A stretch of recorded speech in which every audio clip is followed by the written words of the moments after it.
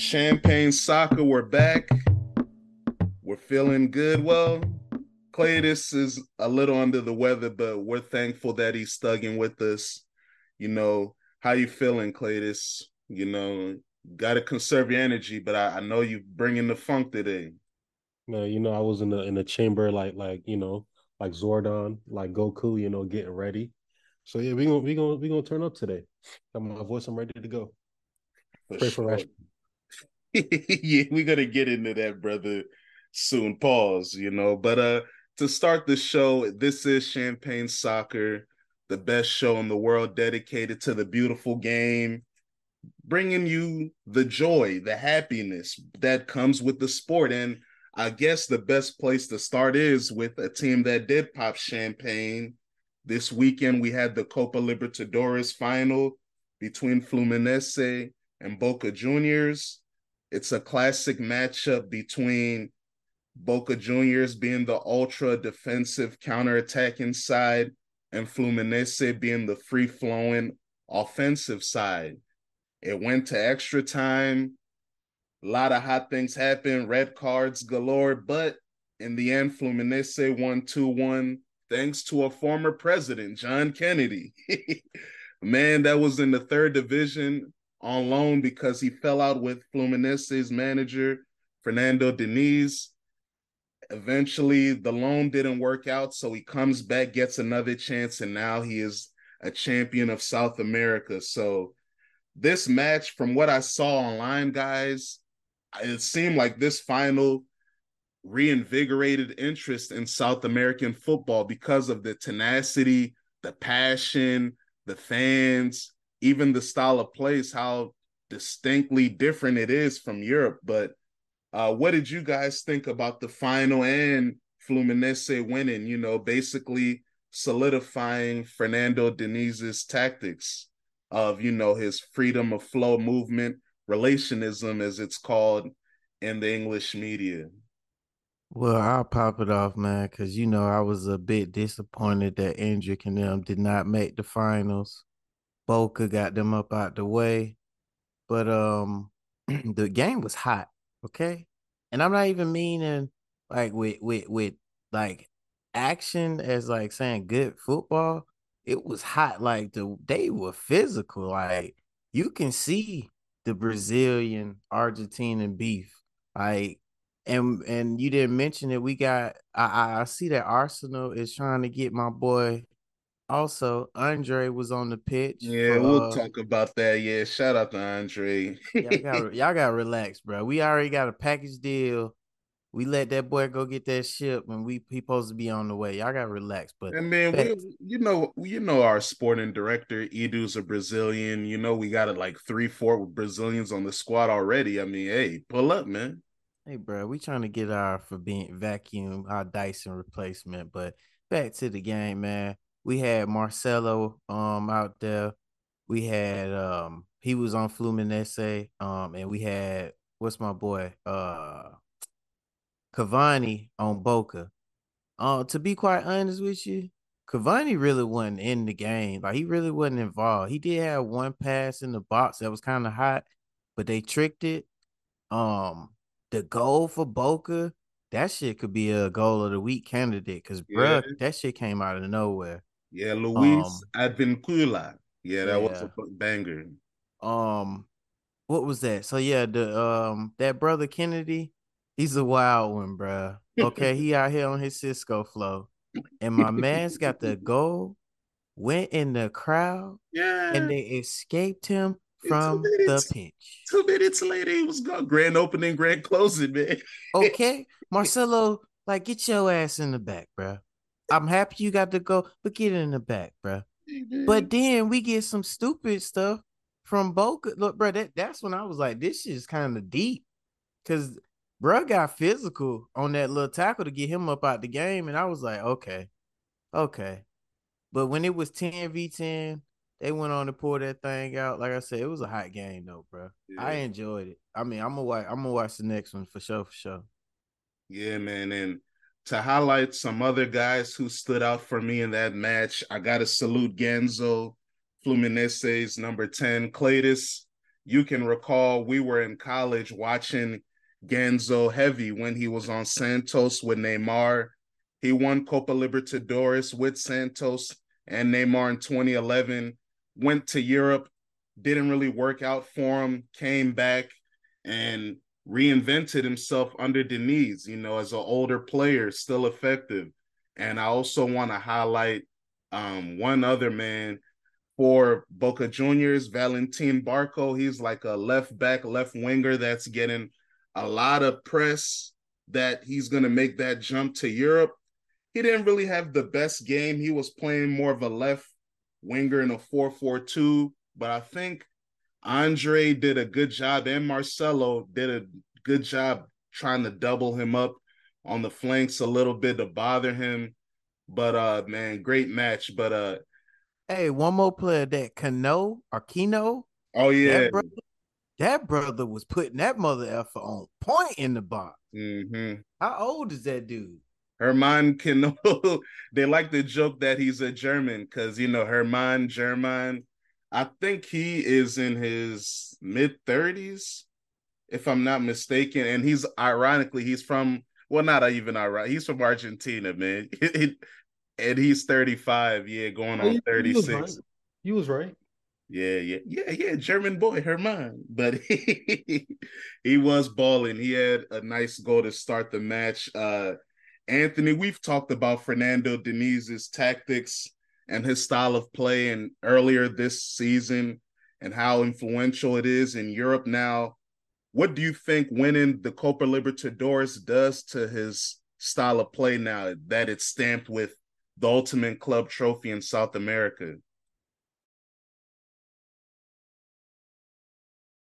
I think it solidifies that it's of use. And we saw Pep tinkering with it earlier this season with City. And I think now it'll be adapted across the world for those teams that can afford to use it, And so it's nice that he was able to solidify that.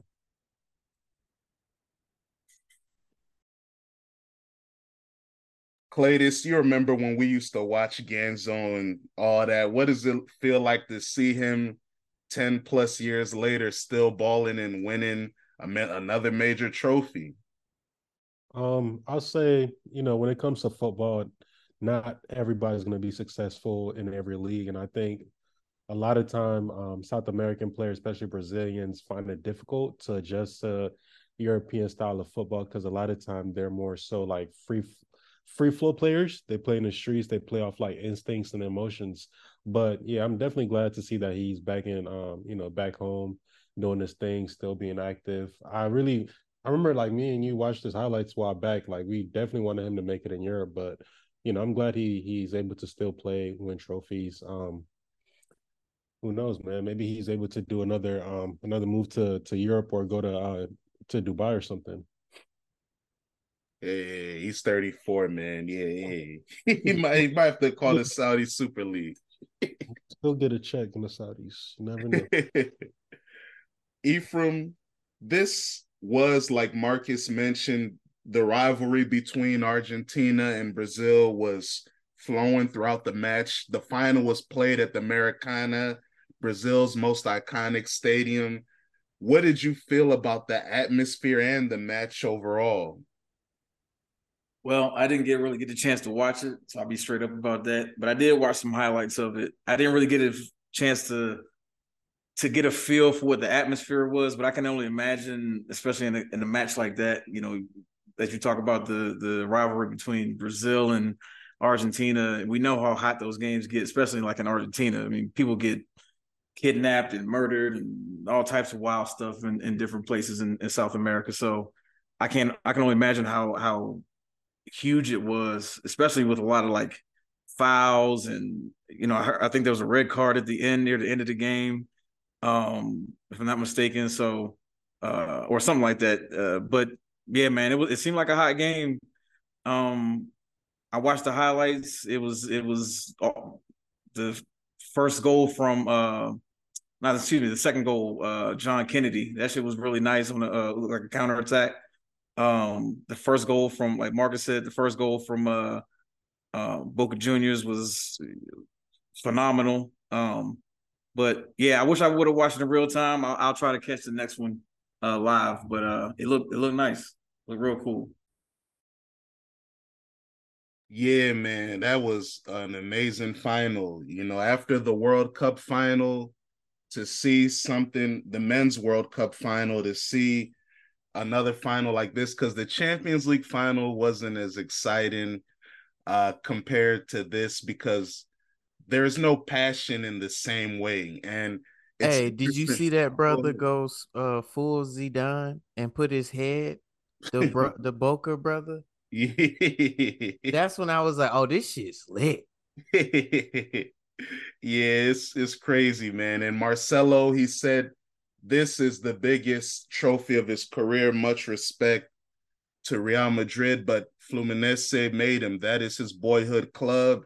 He was able to come back after a weird stint at Olympiacos in Greece to come back to his boyhood club where he learned the game, became a pro, to be a part of the first team to win the biggest trophy in their sport. Hey, man, it's amazing. So salute to Marcelo. He's definitely going to be in the club. But Anthony brought this up, and I want to go through the list real quick. There's about 15 guys who have won the Copa Libertadores and the Champions League. The first one is Juan Pablo Sorin, won the Champions League with Juventus in 1996 and the Copa Libertadores with River Plate in 1996. The irony is that he was at Juve, but he left halfway through the season, only played 44 minutes in the Champions League. But hey, man, that's still qualified for that medal. So he's the first one to do it. The next one was Roque Jr., who won with Palmeiras in 1999 and AC Milan in 2003. Also won the World Cup with Brazil in 2002. If you guys remember, he was an exciting fullback who was very dynamic. Of course, number 3, you got a Cafu, the greatest right back of all time in many people's eyes. Won the Champions League with AC Milan in 2007 and won the Copa Libertadores 92 and 93 with Sao Paulo. That's one of the greatest teams in modern Brazilian history. I also got to salute Dida, goalkeeper for Brazil, 2002. He was one of the backups on the World Cup team. He had the cleanest part I ever seen in sports history. He won the Copa Libertadores with Cruzeiro in 97 and the Champions League with Milan in 2007. Carlos Tevez. Claytis brought him up earlier this week in one of our chats. He won with Boca Juniors 2003 and Man United 2008. Walter Samuel won with Boca Juniors in 2000. Inter Milan, he was on that trouble-winning team in 2010. My big brother, Ronaldinho, Champions League, even though it's illegal, in 2006, if you know, you know. And then Copa Libertadores with Atletico Mineiro in 2013. That's why I don't like it when people talk about Ronaldinho being burnt out and not lasting as long. Like, yeah, his European career wasn't as long as we would have liked it, but he still balled in AC Milan. Then he went back home to Brazil and was still balling at a high level. And if you notice, guys, Ronaldinho started the wave of brothers going back home to try to win, not just going back home to sit down. Because at the end of the list, you'll notice, man, all these Brazilian brothers went home. Like, of course, next on the list is Neymar, Santos, 2011, Barca 2015, that trouble went inside. Danilo, Santos 2011, Real Madrid 2016. Claytis, your big brother, Rafinha, Bayern Munich 2013 and Flamengo 2019. Very underrated player, another big brother for Claytis. One of the most beloved Chelsea players ever, Ramirez, 2012 with Chelsea, 2020 with Palmeiras. Another Claytis brother, Willie Calibro, 2021 with Chelsea, 2003 with Boca Juniors. Damn, another Chelsea brother. David Luiz, 2012 Chelsea, 2022 Flamengo. And then Anthony's brother, Julian Alvarez, 2018 with River Plate, 2023 with Man City, and now, of course, Marcelo, 5 Champions Leagues with Real Madrid, and now his first Copa Libertadores with his boyhood club, Marcelo.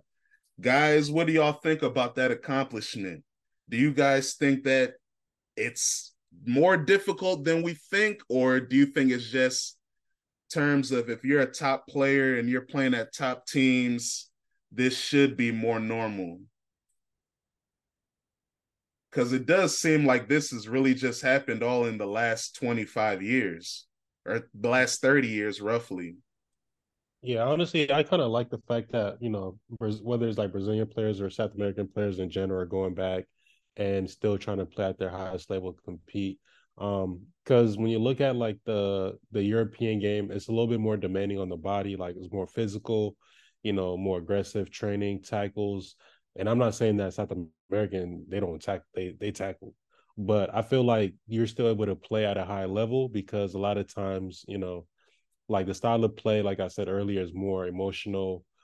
Is not like as pragmatic where you kind of like set it in a certain way. You have to play a certain formation at all times.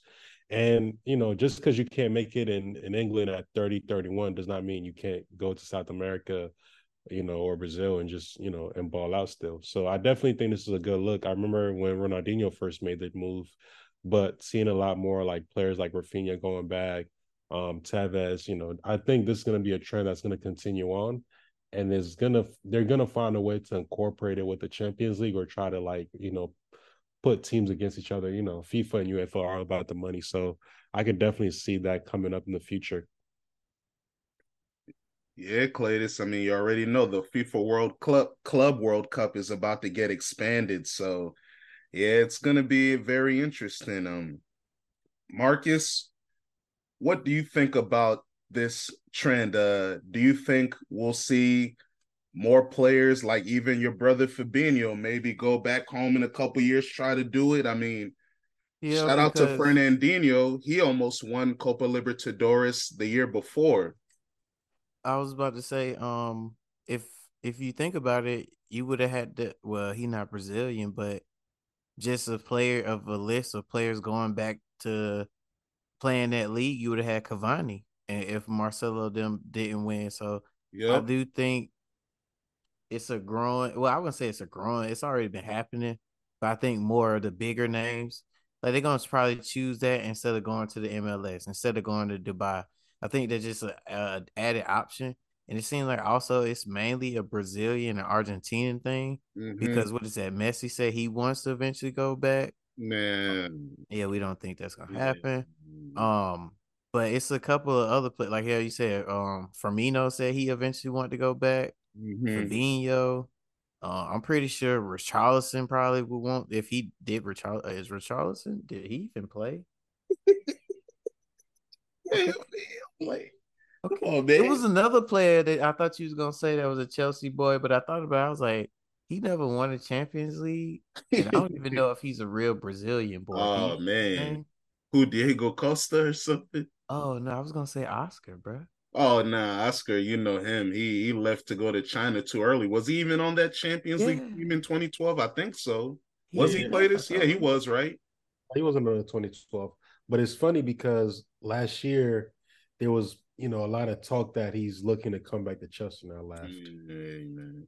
Yeah, that he needs a Like job, still, man. still play, but it's like you're not coming to Chelsea to play, bro. Yeah, go coach the academy. But speaking of Chelsea, this is a rough segue, but I think it kind of makes sense. Chelsea, their legendary women's head coach, Emma Hayes, is now reportedly going to take the U.S. women's job. She is one of the greatest managers ever. If you look at what she's accomplished in terms of winning the FA Super League 6 times, 5 FA Cups, 2 League Cups, Community Shield. She's been very dominant, and now it looks like she'll be coaching the U.S. women. What do you think about this move, Cletus? Will this help our ladies get back to the top? Yeah, I'm kind of sad to see Emma leave. I was kind of hoping, especially with like the transition at Chelsea at the start of the season, where she took more of like an admin role. I was hoping that's where she might end up after like another 2 years at the club. She'll move into like admin role and then really start working on, improving our women's academy.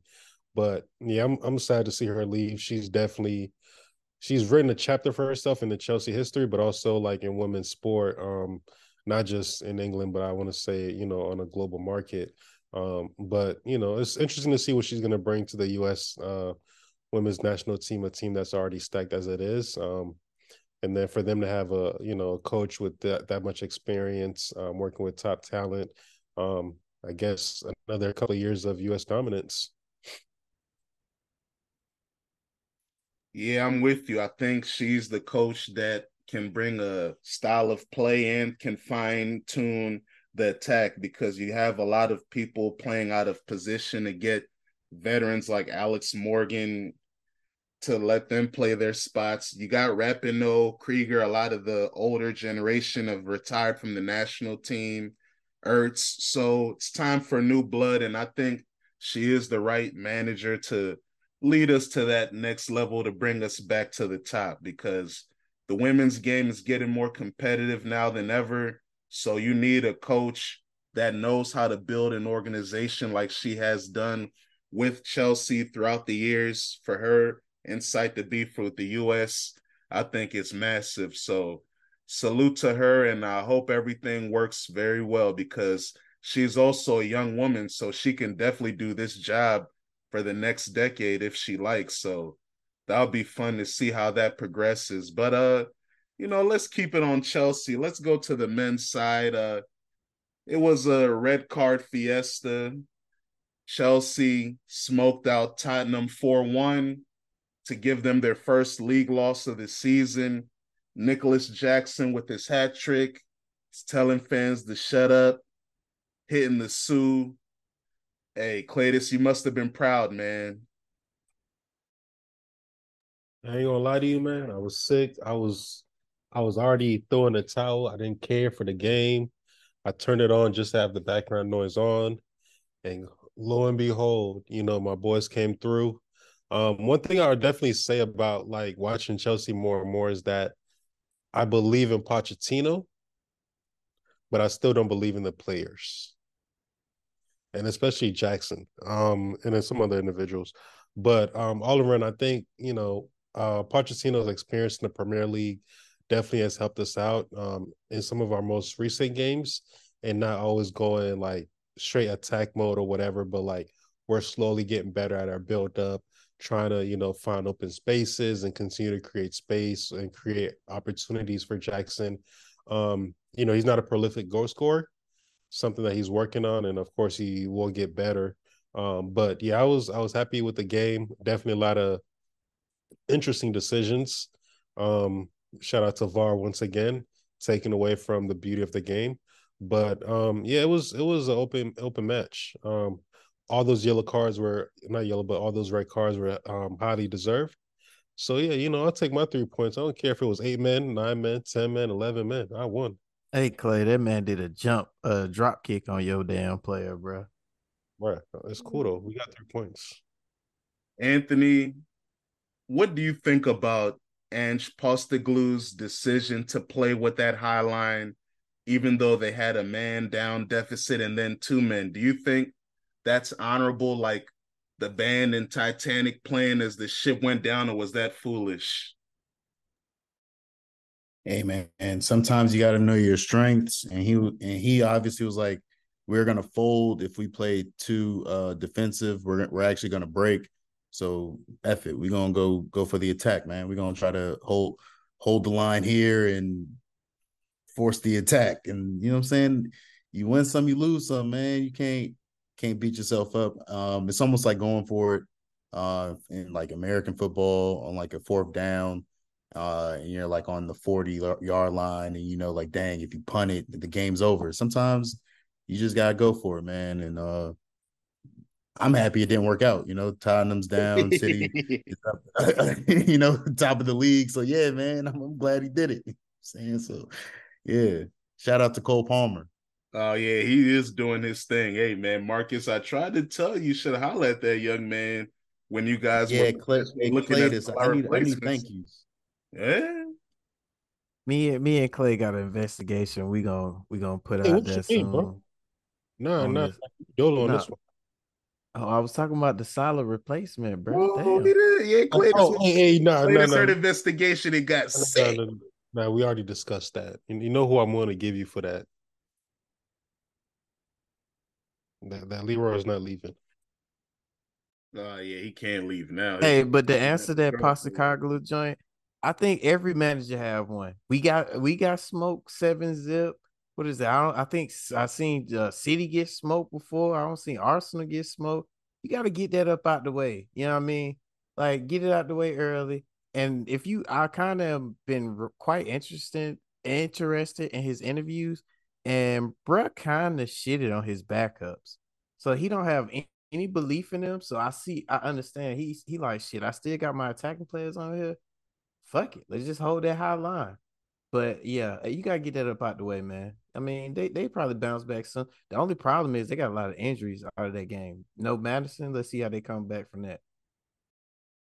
For sure. For sure. Now, for Man United, we were hoping you guys would drop some points, from, but your captain, Bruno Fernandes, saved the day in the end, secure that result.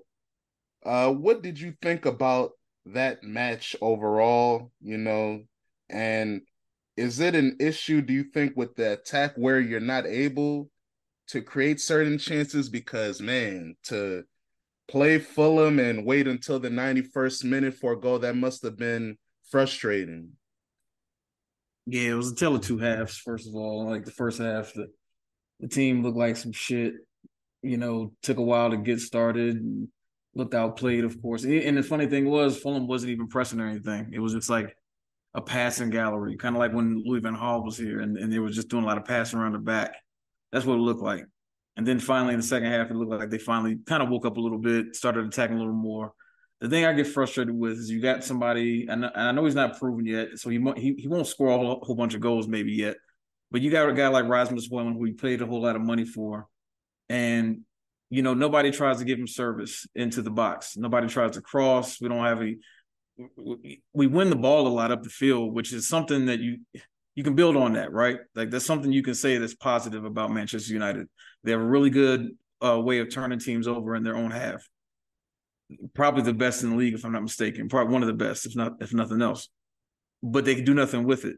It's all about like missed opportunities or never feeding the right person, trying to be selfish and shoot when you probably should have passed it to somebody else. Like I said, this guy's what, 6'2", 6'3". Cross that thing into the box. Let him try to get some headers in or something, some rebounds, poach some goals or something. But I don't know, man. It took a while to get into the game. I still question some of the lineup. We got Sofian Amrabat. He's not playing. You're starting Scott McTominay. He doesn't touch the ball much in the game. He doesn't want the ball. He's more of an attacker, it seems like, which is fine. But come back and get the ball sometimes. Come back and do something to kind of create some more space for other people. But I don't know. So I'm kind of lost on this. Mason Mount, where are we playing him? But at the end of the day, we got the 3 points. I don't believe Ten Hag's job is on the line. I think it's kind of I'm hearing he has the backing of the new potential part owner, Jim Ratcliffe. So but I don't know, man. This team just looks a little funky to me right now still. I still don't think there's an identity. But we'll see in the next few weeks what we look like. I dig that. Now, Liverpool, you guys were in a similar situation, very tense match. A lot of wasted opportunities by Darwin Núñez. A lot of people are saying now that he doesn't like tap-ins, but he still score a wonder goal. A United Academy player, Tidith Chong, scored in the 80th minute. Luis Diaz scores the equalizer in the 95th minute. Powerful goal to save points for your team, Marcus. And he showed a message talking about, hey, man, free my father, man, free his pops, man, bring him home. But how did you feel about that, Marcus? That match, we're gonna keep it short and sweet. That match really pissed me off because it's like you see exactly the problems that I have with Darwin Nunez. But I didn't voice, I just was like, I just wanted everybody in the chat to say it. And it was so funny. The motherfuckers was like, damn, if he could just hit the easy goal, y'all be up 3 by now. Like he might only need to be a super sub. Like, I'd rather see Gakpo up there because like I ain't got time. Now we 3 points behind. Now Anthony over here relax. He pulling up. Don't even care what's going on right now. Like, it's not a good look. And it kind of was like another problem showed itself too. We might not have the right players to break down these park the bus Jose Mourinho ass teams. Like, we need Andre, bro. Yeah, you don't need him, man. Let him come to Arsenal, man. Don't worry about it. But I do hear your point because that was a question I wanted to ask you last week. What do you think is your best front three moving forward? And it looks like Nunez is not a part of that. No, sir. If I had to pick right now, Jota would play that position, Diaz on the wing, like how he usually, and then Salah. Because with Darwin in the middle, Salah doesn't even look to score for real. He's just a passer. He letting him use his legs. So I want Salah to give me some goals. Darwin super sub. I dig that. And hey, speaking of super subs, one guy was thought by many to be added to this team as a sort of super sub, but now you could argue he's the most important attacking player on this team so far this season, and that's Jeremy Doku. Manchester City smoked Bournemouth 6-1. Jeremy Doku contributed to 5 of the 6 goals. 1 goal, 4 assists. Anthony, how does it feel to seem like you got another superstar attacker potentially on your side?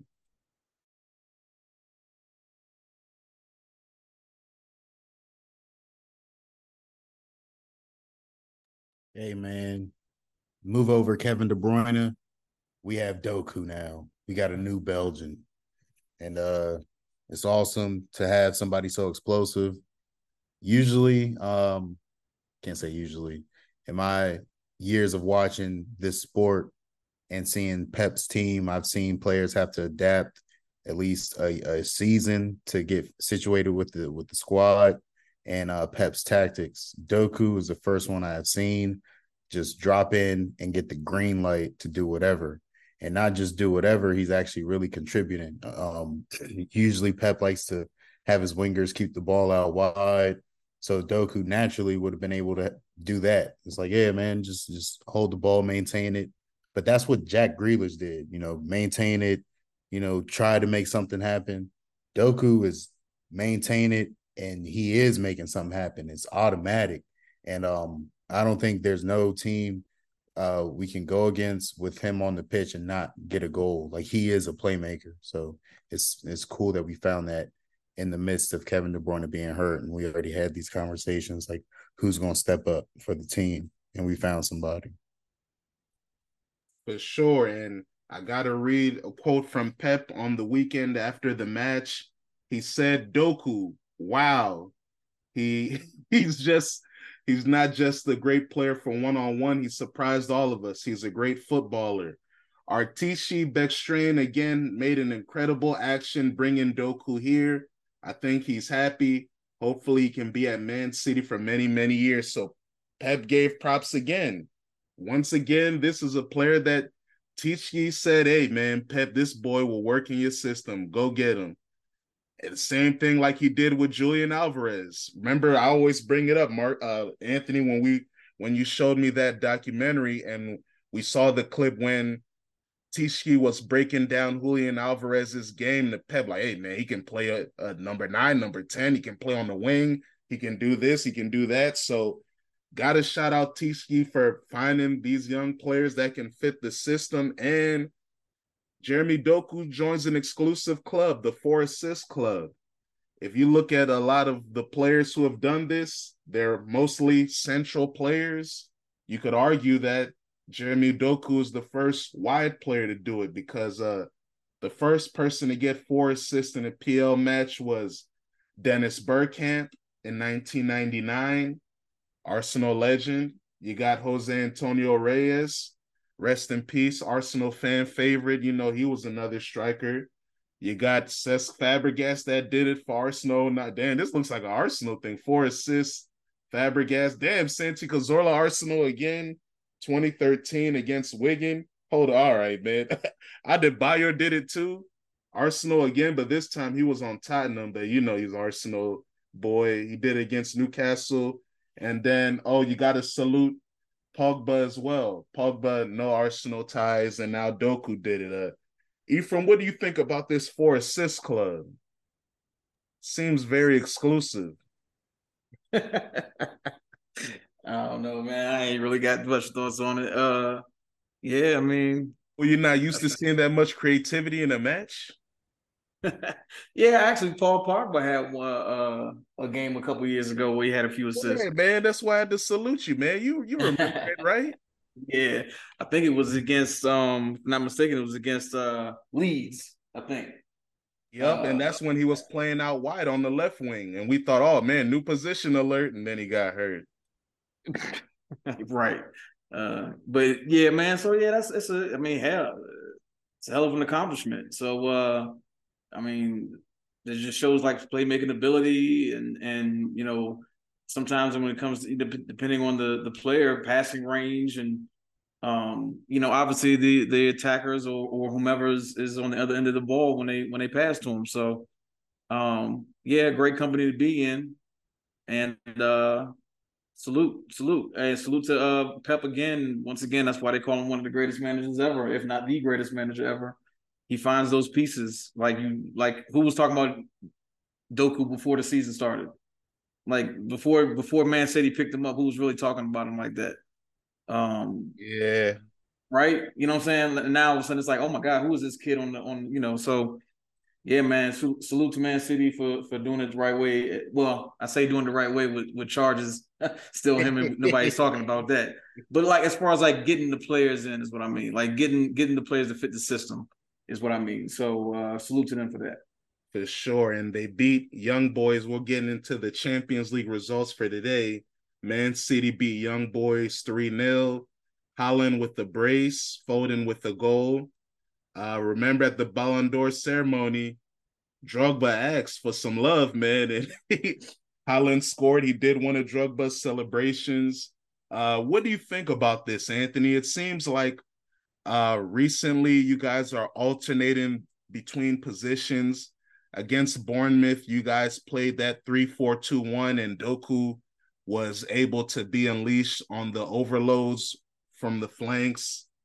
But this match, it looks like you guys went to your 3-2-4-1, and you've also played a lot of 4-2-3-1 this year. So what do you think about now how you guys are so tactically versatile that it's almost impossible to game plan against you guys?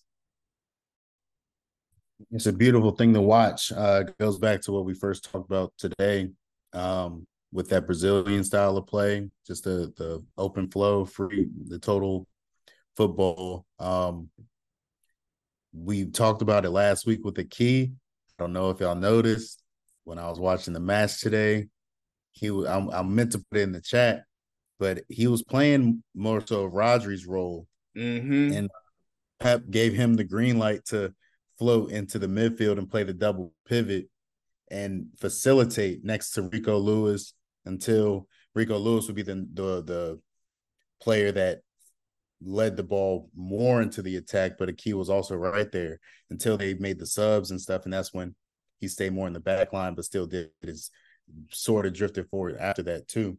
it was that's something that, like you said, they're way too versatile.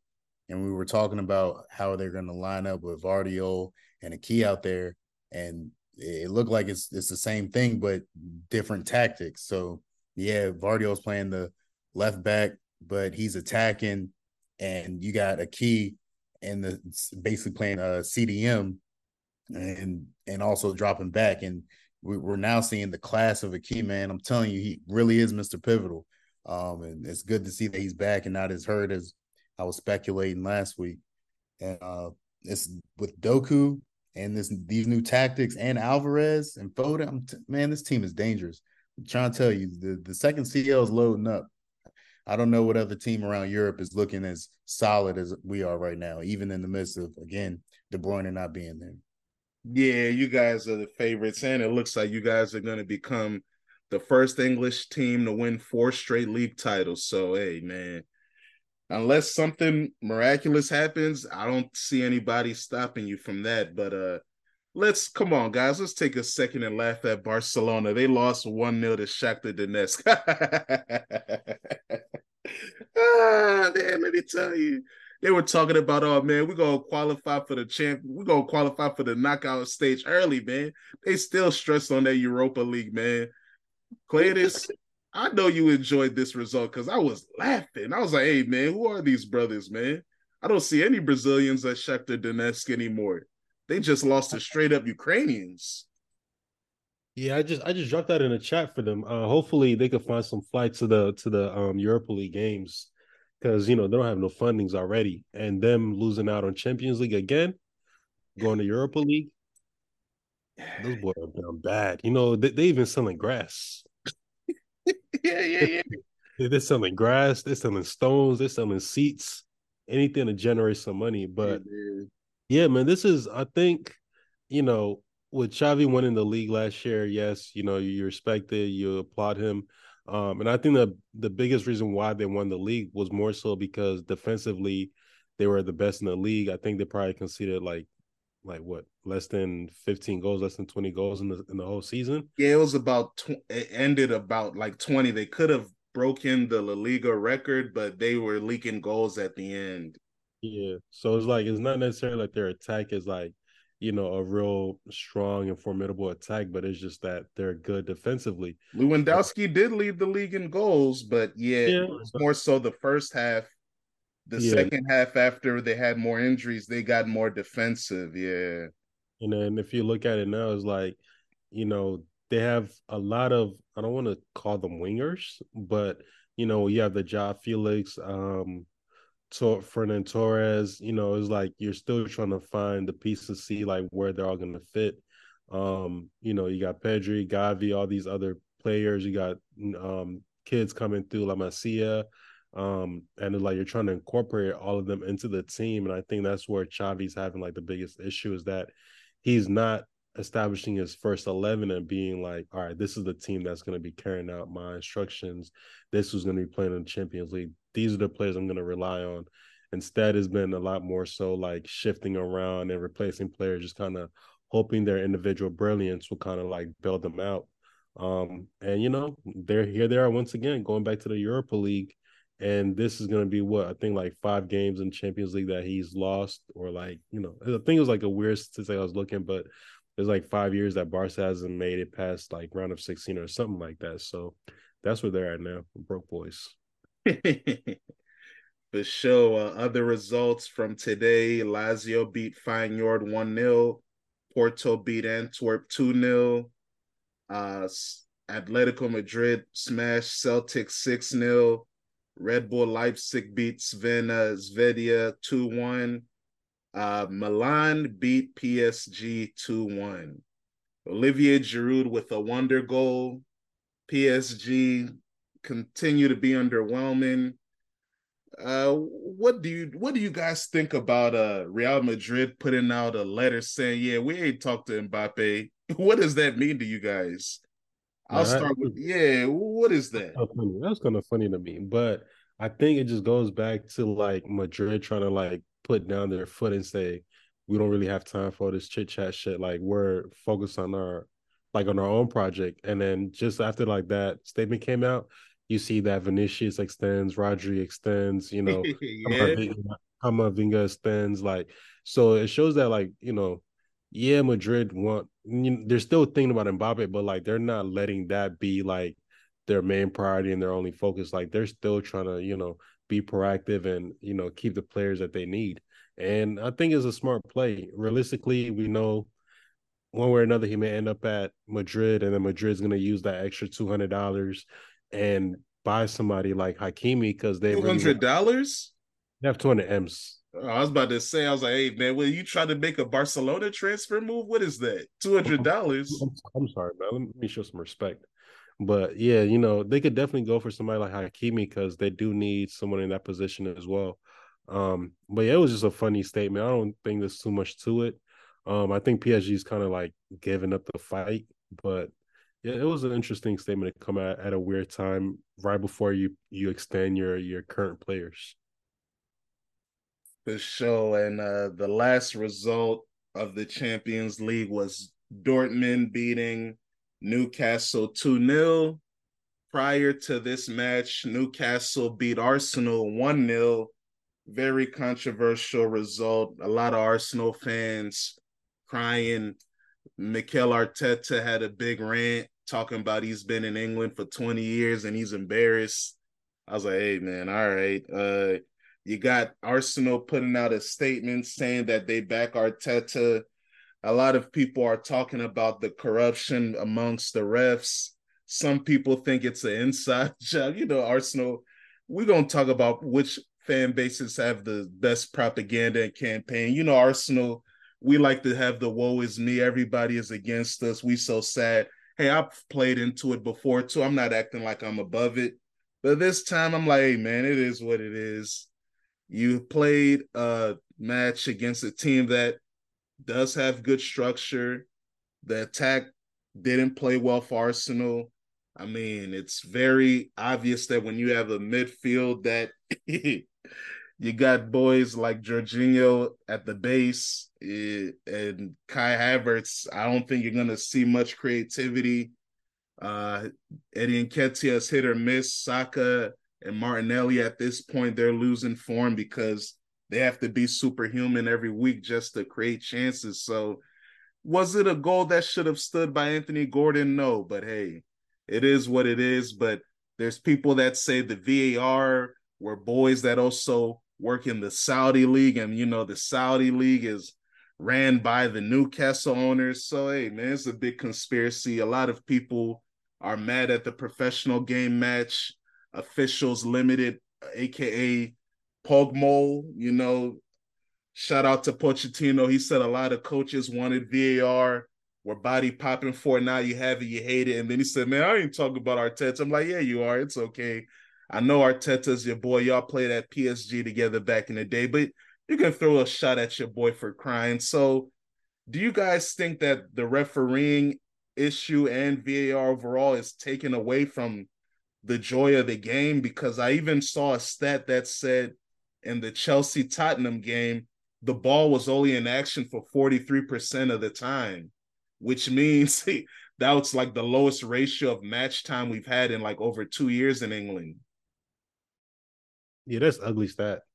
And that just proves that VAR takes away from the joy of the game. Is like majority of the time you're just waiting for a decision to be made, whether the build up to the goal, there was an offside player or there was a foul in the other half. It's like it's so many little things that affects the flow of the game, and it's like you can't really enjoy the game because every moment nowadays is like it's being either under review and you just don't know which way it's gonna go. Even when it comes down to like the offside rule, now the rule is that the refs are going to keep their flags down until the end of the play. But we've all played football, we've all watched the game for so long. It's like you could tell that this player is clearly offsides, but what benefit does to let him keep running knowing he's offsides to score a goal, only to tell him, oh yeah, you could still go ahead and run and try to score, you're offsides. But then, you know what? Let's just go to VAR and see if you are offsides. So now that's like a whole 10 minutes where we're waiting for one decision where you could have been put up your flag and said offsides, and we could have just moved on from the flow of the game. It's really getting like kind of pointless. We really can't tell what is the law and what's not the law and see like what is VAR really looking at. Yeah, Claytus, I agree with you, and it's nasty because it's talking about like the law. We're almost refuting like laws of nature, and we only brought this into the sport to refute human error, and it's like that's why they're keeping their arms down. They don't want to make a mistake. We're going to put it on VAR, and then VAR makes a mistake, but now we're having an issue with VAR. So it's like we kind of should just trust the people doing the job and honestly set the standards like they were, like, all right, this is offsides, and go back to, I guess, maybe put VAR in a corner to where it only is used in certain situations, and just go back to rocking with human error, man. People got to get paid for what they do. And if it is taken away from the sport, I believe we can put it back into the hands of the refs to actually make the right calls. So yeah, Marcus, how do you feel about like the decision that like the Carabao Cup doesn't have VAR, but the other matches do? Do you think like they're sending mixed signals with that? Like, all right, you realize VAR is tricky, so you don't want to use it in this competition, but it's cool for everything else. Do you think that's creates some weird standing too? It to me it is, but and I forgot it's a cup.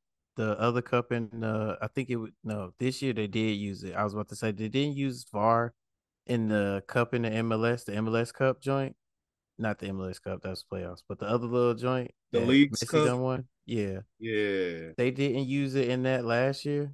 And the reason they kept saying was it was too expensive or something like that. So yeah, it's kind of mixed signals because it's like you'll pay for it for the league, but then you won't pay for it for the cup. So how important is the cup? And it's funny since the Liverpool situation, more and more situations have came out, and it's like VAR, the people that's working VAR are getting worse and worse. It's the time is getting longer and longer, and then it's like people get mad at the decisions that they're making. So it's like they need to go ahead and fire that dude, whoever is over the little VAR shit right now, and then come back with a new strategy or something. Like when we go on international break, come back with a new strategy, man. I dig it. Money bags, what are your thoughts on the ref situation in England? Do you think it's worse in England compared to the other top 5 leagues in Europe? I don't know. It's hard to say, but it seems like it because it seems like we're always talking about VAR in the UK. Yeah, it's a joke. I think I feel what Anthony and Clayton was talking about. Like we need to have more human error, and if it's human error that we check, then that's probably what it should be instead. These refs are so scared now. These games are taking way too long. We already had what we had in the Chelsea game, 21 minutes of added time total, Yeah. and 9 in the second. And it's not just injury stuff. It's like the VAR. How many VAR checks were there in that match? This is just in that match. And I get the Arsenal thing because United had one that was taken away against Brighton earlier this season. So, and it was pretty similar. So yeah, it's very inconsistent. It's delaying matches way too long. There's too many of them in the match. And to your question to Marcus about why it's not across all competitions is a joke. There's no way it shouldn't be across all competitions, and there's no way that the Premier League should not put. If you're going to rely on VAR so much, then you need to have like the top notch technology. All the money that they get, they're about to renegotiate their TV deal. They're about to get more money, so it's hard to believe that they can't put more money into better refereeing. If they're going to keep VAR, better VAR, all that stuff. So I don't know. It's been a joke so far. Yeah, man, it is a joke. When you look at the Champions League, there ain't that many English refs over there, so that tells you about the quality of their decision making compared to the rest of the leagues. Even in the World Cup, you ain't see that many England refs in hot matches. So, real quick, and didn't in the World Cup, didn't they use like some kind of new technology, some kind of instant, like it was real quick. The like the offside shit. Like why can't the Premier League, the richest league in the world, invest in something like that for their offsides if it's that big of a deal? Or there some better camera angles in certain states. I know every stadium ain't built the same, but especially these newer stadiums, like better camera placements. The NFL did it. They put them little cameras on the goal line things, the goal line markers. So now you can see a goal line play a lot better. So I mean, I don't know, man. I don't get it. Yeah, man. And when you come to think of that, there wasn't really that many controversial decisions in the World Cup. Well, except for all those Argentina penalties and well, let's get into that, man. Sicko. Propaganda, man. Propaganda makes the world go round, for better or for worse, because there's a lot of misinformation spread, especially now in this time in the world where there's a lot of things going on where people are taking advantage of misinformation. But in this instance, we're talking about the lighter side of it, sports. We know fan bases can be toxic. They can be promoting their players. They can be putting people down. And I want to know y'all thoughts. Who or what player, what team online, social media, who do you think has the best fan base? Who do you think has the most toxic fan base from what you guys have seen? I'll start with you, Anthony. What are your thoughts, man? Because you're a Man City fan. You guys aren't toxic online because you guys are still not the biggest, but you guys are growing. But who do you think is the biggest haters out there, and who are the most supportive fans out there? Man, I gotta say the tightest fans probably are Real Madrid fans. Just because of how prestigious they are. What? They're not as chill. Hold on, let me finish. Yo, because on the opposite end, listen, we're talking champagne, we're talking big clubs. So and Dan started with me for a reason because I'm a novice here. So if I'm looking at big clubs and people who can actually look down on people wearing all white, looking real tight, big Champions Leagues, they actually are really cool. Barcelona, on the other hand, heritage, it's actually kind of nasty. I actually don't like talking to Barcelona fans or Man United fans. I just saw something online. Some Man United fan was trying to say John Stones is the weakest link on City. And I was like, hey, man, these niggas just got this shit fucked up.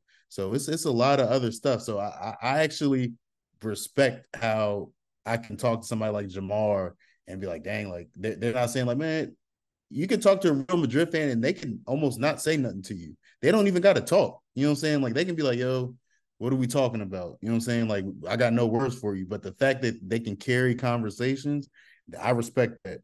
And if we're talking just strictly this sport, I already said I don't like Man United fans. Dan, thank you for getting me hip to City because Ephraim was talking about 20 times. Like that shit was like yesterday. And then I had to find out, like, dang, they ain't won in a long time. So that was kind of delusional. And, it's a decade since they won the league, man. Yeah, man. Hey, but if we got to take it away from this sport, I got to throw it in there. The team formerly known as Redskins / Commander fans, those people are delusional, man. I'm sorry, but those sorry, and that's it. Yeah. You sure it ain't Cowboy fans, man? Like really? Like yeah, them too. Them too. I think the biggest delusional fan base, especially in NFL, is Cowboys. Let's be honest. Them too, for sure. They definitely are. They got a little some sort of disease going on. I don't want to label it, but they got something. The Commanders fans, they got something too, man.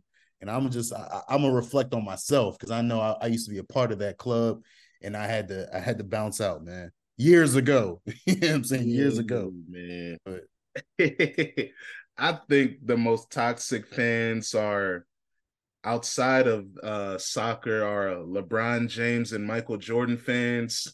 them niggas won't rest, man. They've killed basketball conversations online because now it's all about legacy and championships and what have you done. We can't even appreciate highlights without, hey man, you know LeBron, the oldest nigga to average 25. I'm like, all right, yeah, we get it. Hey man, even me, I'm a Michael Jordan fan, but I'm not one of those guys online like, hey man, you know Michael Jordan 93, he did this. Hey, let brothers rest. Enjoy the new era. I get it. And the same thing happens in soccer. Cristiano fans, Messi fans online, it's very toxic with the propagandas they create. I think Messi fans, these guys have, tried to enhance things with league trophies in the MLS. The World Cup made them lose their mind. I get it. Hey, man, shout out to Cristiano. He's doing this thing in Saudi Arabia, but his fans never talked about his system until he started cooking it in the Saudi league. So I don't know. I think, but for the most toxic fan base, soccer wise, I think it is either Man United and I would say also Barcelona, because Barcelona act like they have integrity and they're the heart of the game, but they're massive cheaters, and we're not having it anymore. United, we know what you guys used to do. You guys had illegal charges too, cooking books back in the day. We know the truth, but hey, it's all right now. The L's are coming, but Marcus, what do you think, man? Who got the good fan base and the bad fan base in the streets, man? I think my club got the best fan base, because it could be a gift and a curse. Because if you coming out talking crazy about our players, then you gonna feel the sword. If you are Everton or Man United fan, you gonna get this business. Now, if you Hey, dumping on man, you sound like FSG, Jay Prince with these threats, man. I'm just telling the truth real quick. Now, He's if you gonna dumping get on the sword. FSG, shit, the whole goddamn clique might join you.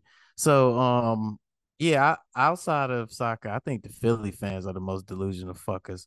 Y'all ain't won shit. But hey, um, yeah, I think it's Man United, Everton. Um, I'm sorry, Clay. We come up a couple more years, it might be Bayern, FC Hollywood. Y'all might not be Hollywood no more. Like Thomas Kuko making y'all about to ride the short bus. But yeah, I think it's honestly, I think we are gonna say Man United though. Them boys is lost. They do have a massive fan base. Ephraim, how do you feel about brothers talking down on your club, man? I'm gonna give you this. I think it's true. I was actually going to pile on as well because I think not only because it's a massive fan base, because that doesn't mean shit. Because like Anthony said, Real Madrid has probably one of the biggest fan bases, if not the biggest fan base, and they don't seem very toxic. I think as far as United fans, yeah, I did scream that 20 times, but it was closer to 2013 at that point when I was screaming it to you. So it wasn't that far off from us Oh, winning. No, it wasn't. It was 4 years. It was like 3 or 4 years from us winning the league. So it wasn't like crazy Eventually far. 5 years. It was eventually 5 to 6 years. Yeah, of course. Now it's 10. You're right. So, but I do think our fan base is very toxic. I wouldn't. It's hard for me to say the most toxic, but I would say that we are pretty toxic because we fight amongst ourselves. We fight anybody else. We got a self-inflated 20 times ego, as as it was already said. So I do get that. Even myself, like riding that 20 times for a long time. So, and that shit gets old. But especially the other fan bases, especially ones that have, as was pointed out to me, we have won more recently than we have. So I do get that. But yeah, I ain't gonna back down from like saying that. Yeah, United might have one of the worst fan bases in soccer. So yeah, and I don't know who would have the best fan base, but yeah, Real Madrid fans, I guess to kind of co-sign a little bit, they don't seem too bad. So I will go there. Cletus, you're a mastermind at propaganda like me, man. Game respects game. Yes, sir. Yes, sir. I'm gonna. So where do you lean in this, man? Who do you Yeah. think has the title of biggest haters, and who is the title for best fan base? I just wanted to point out this one thing y'all made a remark about Madrid fans. I want y'all to meet some real Madrid fans. I want y'all to go talk to the Hispanic Madrid fans, and then hang out with them during games, and then you change your mindset very fast. I get trolled by one every day. I have, and I don't think that's I have, man. and I'm cool. I'm still cool with my decision. I had one ask me today, what day does my club play? Oh, you're not in the Champions League. I forgot. Nigga, you know. Yeah, they're dangerous. These guys, these are the same guys that said, "Hey, actually, that dictator Franco was actually a Barcelona fan." I said, "All right, guys, come on, dangerous, man." Man, I watched a couple Champions League matches with my girl's uncles. Man, they are Salvadorian, so it could have got a little spicy in there, but it was chill, man. It was nice, friendly time, man. That's what I'm saying. I love their fans. Oh shit! Hey, congratulations to you, man. Shit, because the Madrid fans I know they be on it, but I'm gonna go ahead and give out my award to Liverpool as I want to say the best fan base all around. Whether it's like, especially even last year and like previous year when like they're out of form, blase. I felt like the players, like the fans, like they weren't really on Klopp as much. Like, oh, you got to go. It's like they were understanding of the situation. They know that they're in transition. Like I haven't really seen Liverpool fans be toxic. Like in a while. I always see them being respectful, just being understanding, just rolling up their sleeve, knowing that shit is not always going to be sweet for them. But when it comes to the most toxic, I'm gonna have to go for a hat trick. The Lionel Messi fan base, delusional. The Manchester United, they're on drugs, they're delusional. And then, god damn, Barcelona, they're broke and delusional. I don't know what those those two teams and Messi FC gonna have to do, but their fan base, man, no respect at all. United, they live in the past. Like Anthony said, 20, 20, 20, 20, 20. Like, y'all won a trophy in 2013, bro. I was leaving high school. I'm about to be 30 in like 2 months. Y'all suck. Yeah, you didn't even correct me last week when I called you 30 last week. I was like, hey, man. Then I realized, hey, man, this nigga ain't 30 yet. I didn't miss that. I know I'd be low, but I didn't miss that function. I got to lie to some of my youngins about that age thing, so we can't be giving out Hey, that. hey, all right, Freddie Adu. But I noticed you didn't call out the Cristiano fan base. Come on, bro. I'm part of the Cristiano fan base, bro. Oh, so you don't want to talk about You how be objective, yeah. Be objective. Hold on. you guys are dangerous. Yeah. I'm part of the Cristiano ab workout program right now. Why would I? Come on, man. Come on. Oh, now he's your Billy Blanks. Yeah, I'm gonna put that in the chat for y'all, man. The Cristiano ab workout is the way to go right now, man. Gotta stay informed, for the legs. This guy is sick. Instead of condemning his fan base, the nigga said he's gonna give us a workout plan. You gotta love it, man. You gotta stay true to your team, bro. The op is the op for a reason. You can't let them rest any day. Rashford. We'll get into that next week, I think, too. What players and teams do we like hating on the most? Because you know me, I was against Barcelona, but I wasn't really going aggressively against them. Now they're ops for life. I don't got love for Barcelona, but Marcus, it's hot, man. It's playoff season in the MLS. Most exciting time of the year, man. What you got for us, man? What's going on?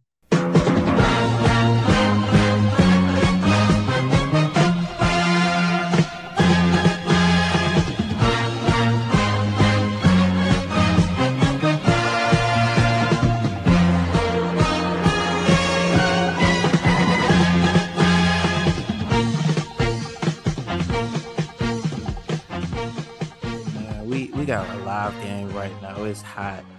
ACL down one in the series to Columbus. Hey man, we up 2-1. They got a free kick, 78th minute. The Greek going crazy, got a goal, got an assist. Almada back this game. You know how that go, bringing that winning spirit. But hey, man, we back for the MLS minute. We're gonna run through this the brackets for y'all, man, because we got folks getting dropped. We got folks fighting for their lives. So hey, let's get started. Um, so on the west side, Kansas City got St. Louis on up out of there, both games. 4-1 first one, 2-1 the most recent one. Go to the next one, Houston versus Real Salt Lake. It's tied 1-1. First one went to Houston. The last one was a draw. So we're gonna see how that one, the next one is played on the 11. We're gonna see how that thing go. LAFC versus Vancouver. LAFC getting them boys up out the way early, 5-2, and then 1-0 the second one. Then we got Seattle versus Dallas. That series is 1-1. Seattle got the first one. Then Dallas came back and got the second one, 3-1. So yeah, we already know LAFC waiting on their next ops. Who is that? KC waiting on theirs as well. On the east side, we got Cincy versus Red Bull. Cincy, the best team in the league right now, and they did easy work with Red Bull, got them up out of the 3-0, and then that 1-1. I don't know how that worked, but that was enough for them. Oh, they went to penalties, and then they got them up out the way 8-7. Philly versus New England. They haven't played that second game yet. They play that tomorrow. Philly got that first one, 3-1. And like I said, our matchup is the other matchup in the East, and the last one is Orlando versus Nashville. Orlando got that first game, 1-0. The next game is tonight. So man, y'all go ahead, check out this ending. Hopefully ATL get this third goal. Hold on. No, they ain't gonna get it right now. But man, we up out of here, man. It's the MLS minute. Yeah, man. We try to keep it under fire this time. I appreciate that because I got another question for you guys. The Copa Interamericana comes back next year. And this is where I got confused, Marcus, because it looks like the format will be 4 teams. You have the Champions League winner of CONCACAF Leon. That makes sense. You got the Copa Libertadores winner, Fluminense. Understandable. You got the Copa Commonwealth Sudamericana winner, and then hold on, the League Cup winner? What? Hey, what is the League Cup? The League Cup, right? League Cup. Yeah, the League Cup is the Europa League of North America. Is that what that means? What is this? Wow. All right, is this some old David Beckham politics shit? Yeah, this is where Cletus, I hear your propaganda point because I thought a Brazilian fan was bringing this up to hate on Messi and Cristiano fans. But then I was read it, Cletus, and I said, hey, man, when did the League Cup become the Europa League of North America, man? What is this? Can someone explain this to me? Anything for Lionel, man. They're just trying to run up the revenue, make the boy look good, another trophy. Ballon d'Or 2024 coming soon. Oh, no, hey, man. Hey, right? I don't think you can score enough goals in the MLS to get considered. Yeah, but if he wins Copa, I mean, they already gave him one for winning Copa America before. If he win it again, hey, I don't know. Are y'all looking forward to this trophy next year? I thought the MLS champion would have more clout in it, but the League's Cup is for everybody, right? Mexican teams. Well, the MLS, we just got that third goal. Now the MLS champ usually just go into the little Champions League, and most time we get cooked. Yeah, but I guess this is like that's why I was wondering, in the League's Cup, do Mexican teams play in it, right? And Canadian teams. Yeah, in the first couple rounds. Well, yeah, they play in it, but they get eliminated. Let me say it like that. So I guess that is the Europa.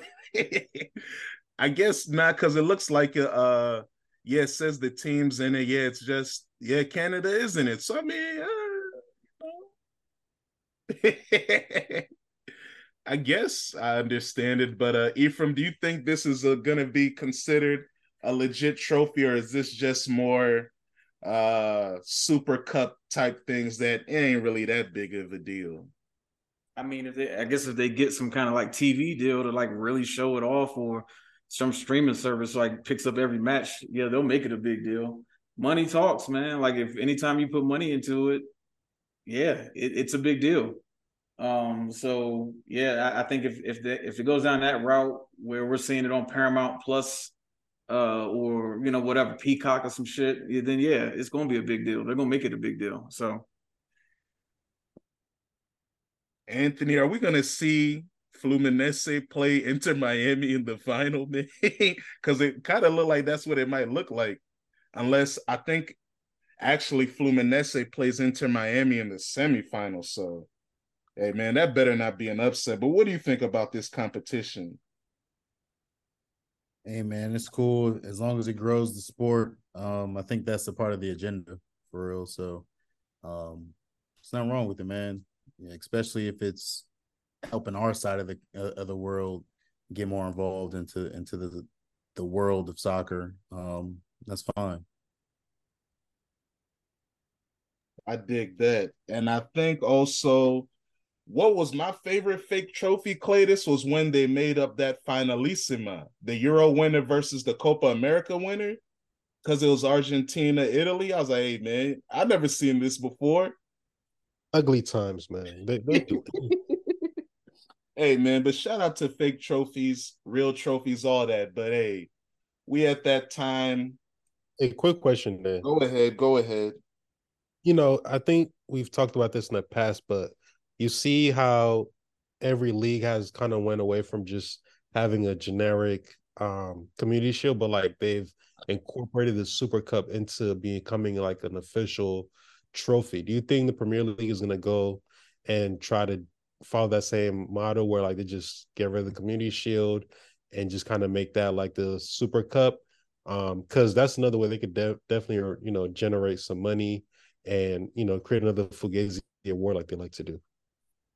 Would you guys be open to that though? Like, instead of just calling the community shit, like, having that game like has some type of like importance to it.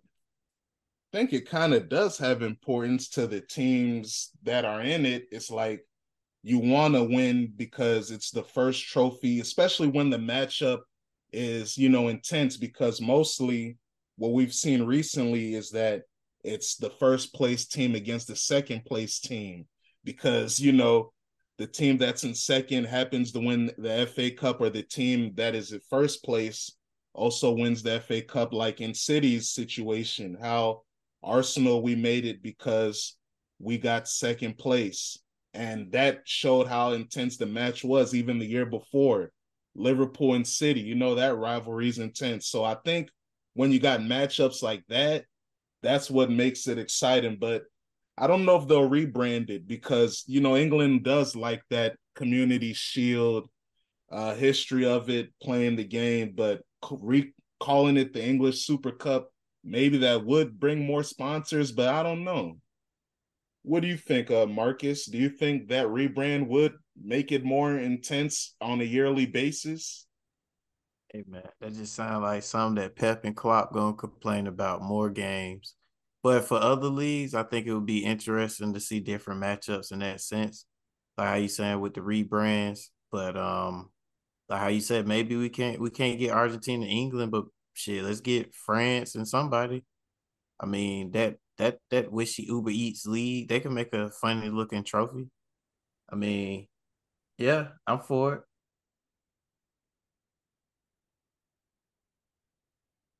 Ephraim, you feeling this idea of a potential rebrand like the Spanish Super Cup rebranded and made it a 4-team event and in the Middle East now? It makes a lot of money. yeah, there we go. Once again, when we talk about money, Atlanta United crushing Columbus. Anyway, yeah, man, I think it's a real possibility because money talks, and anytime you bring money into the equation, like I said before, it's gonna be a big deal no matter what. So yeah, if they get some money thrown into it, make it like a mini tournament. Sure, absolutely. Yeah, it is possible. This time every competition is competing against each other. Every league, we know FIFA. I'll try to talk about that more next week. You guys know that FIFA has a African Super League in motion right now, right?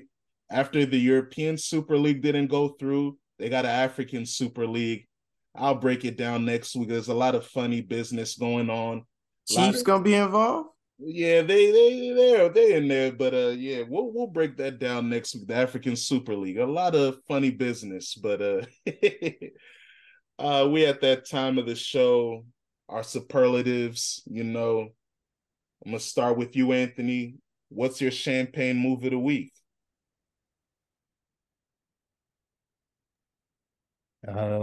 It's four of them, actually, five of them. Is Doku, all his goal contributions against Bournemouth. I think that's an amazing feat. That's it. For sure. Mine is Harry Kane passing the Inglorious Bastards test, throwing up that three the German way to, symbolize how he wiped out Dortmund in their Klassiker. That brother's on the form of his life, which is amazing when you think about what he's accomplished in his career already. So salute to you, Harry Kane. Ephraim, what's your champagne move of the week?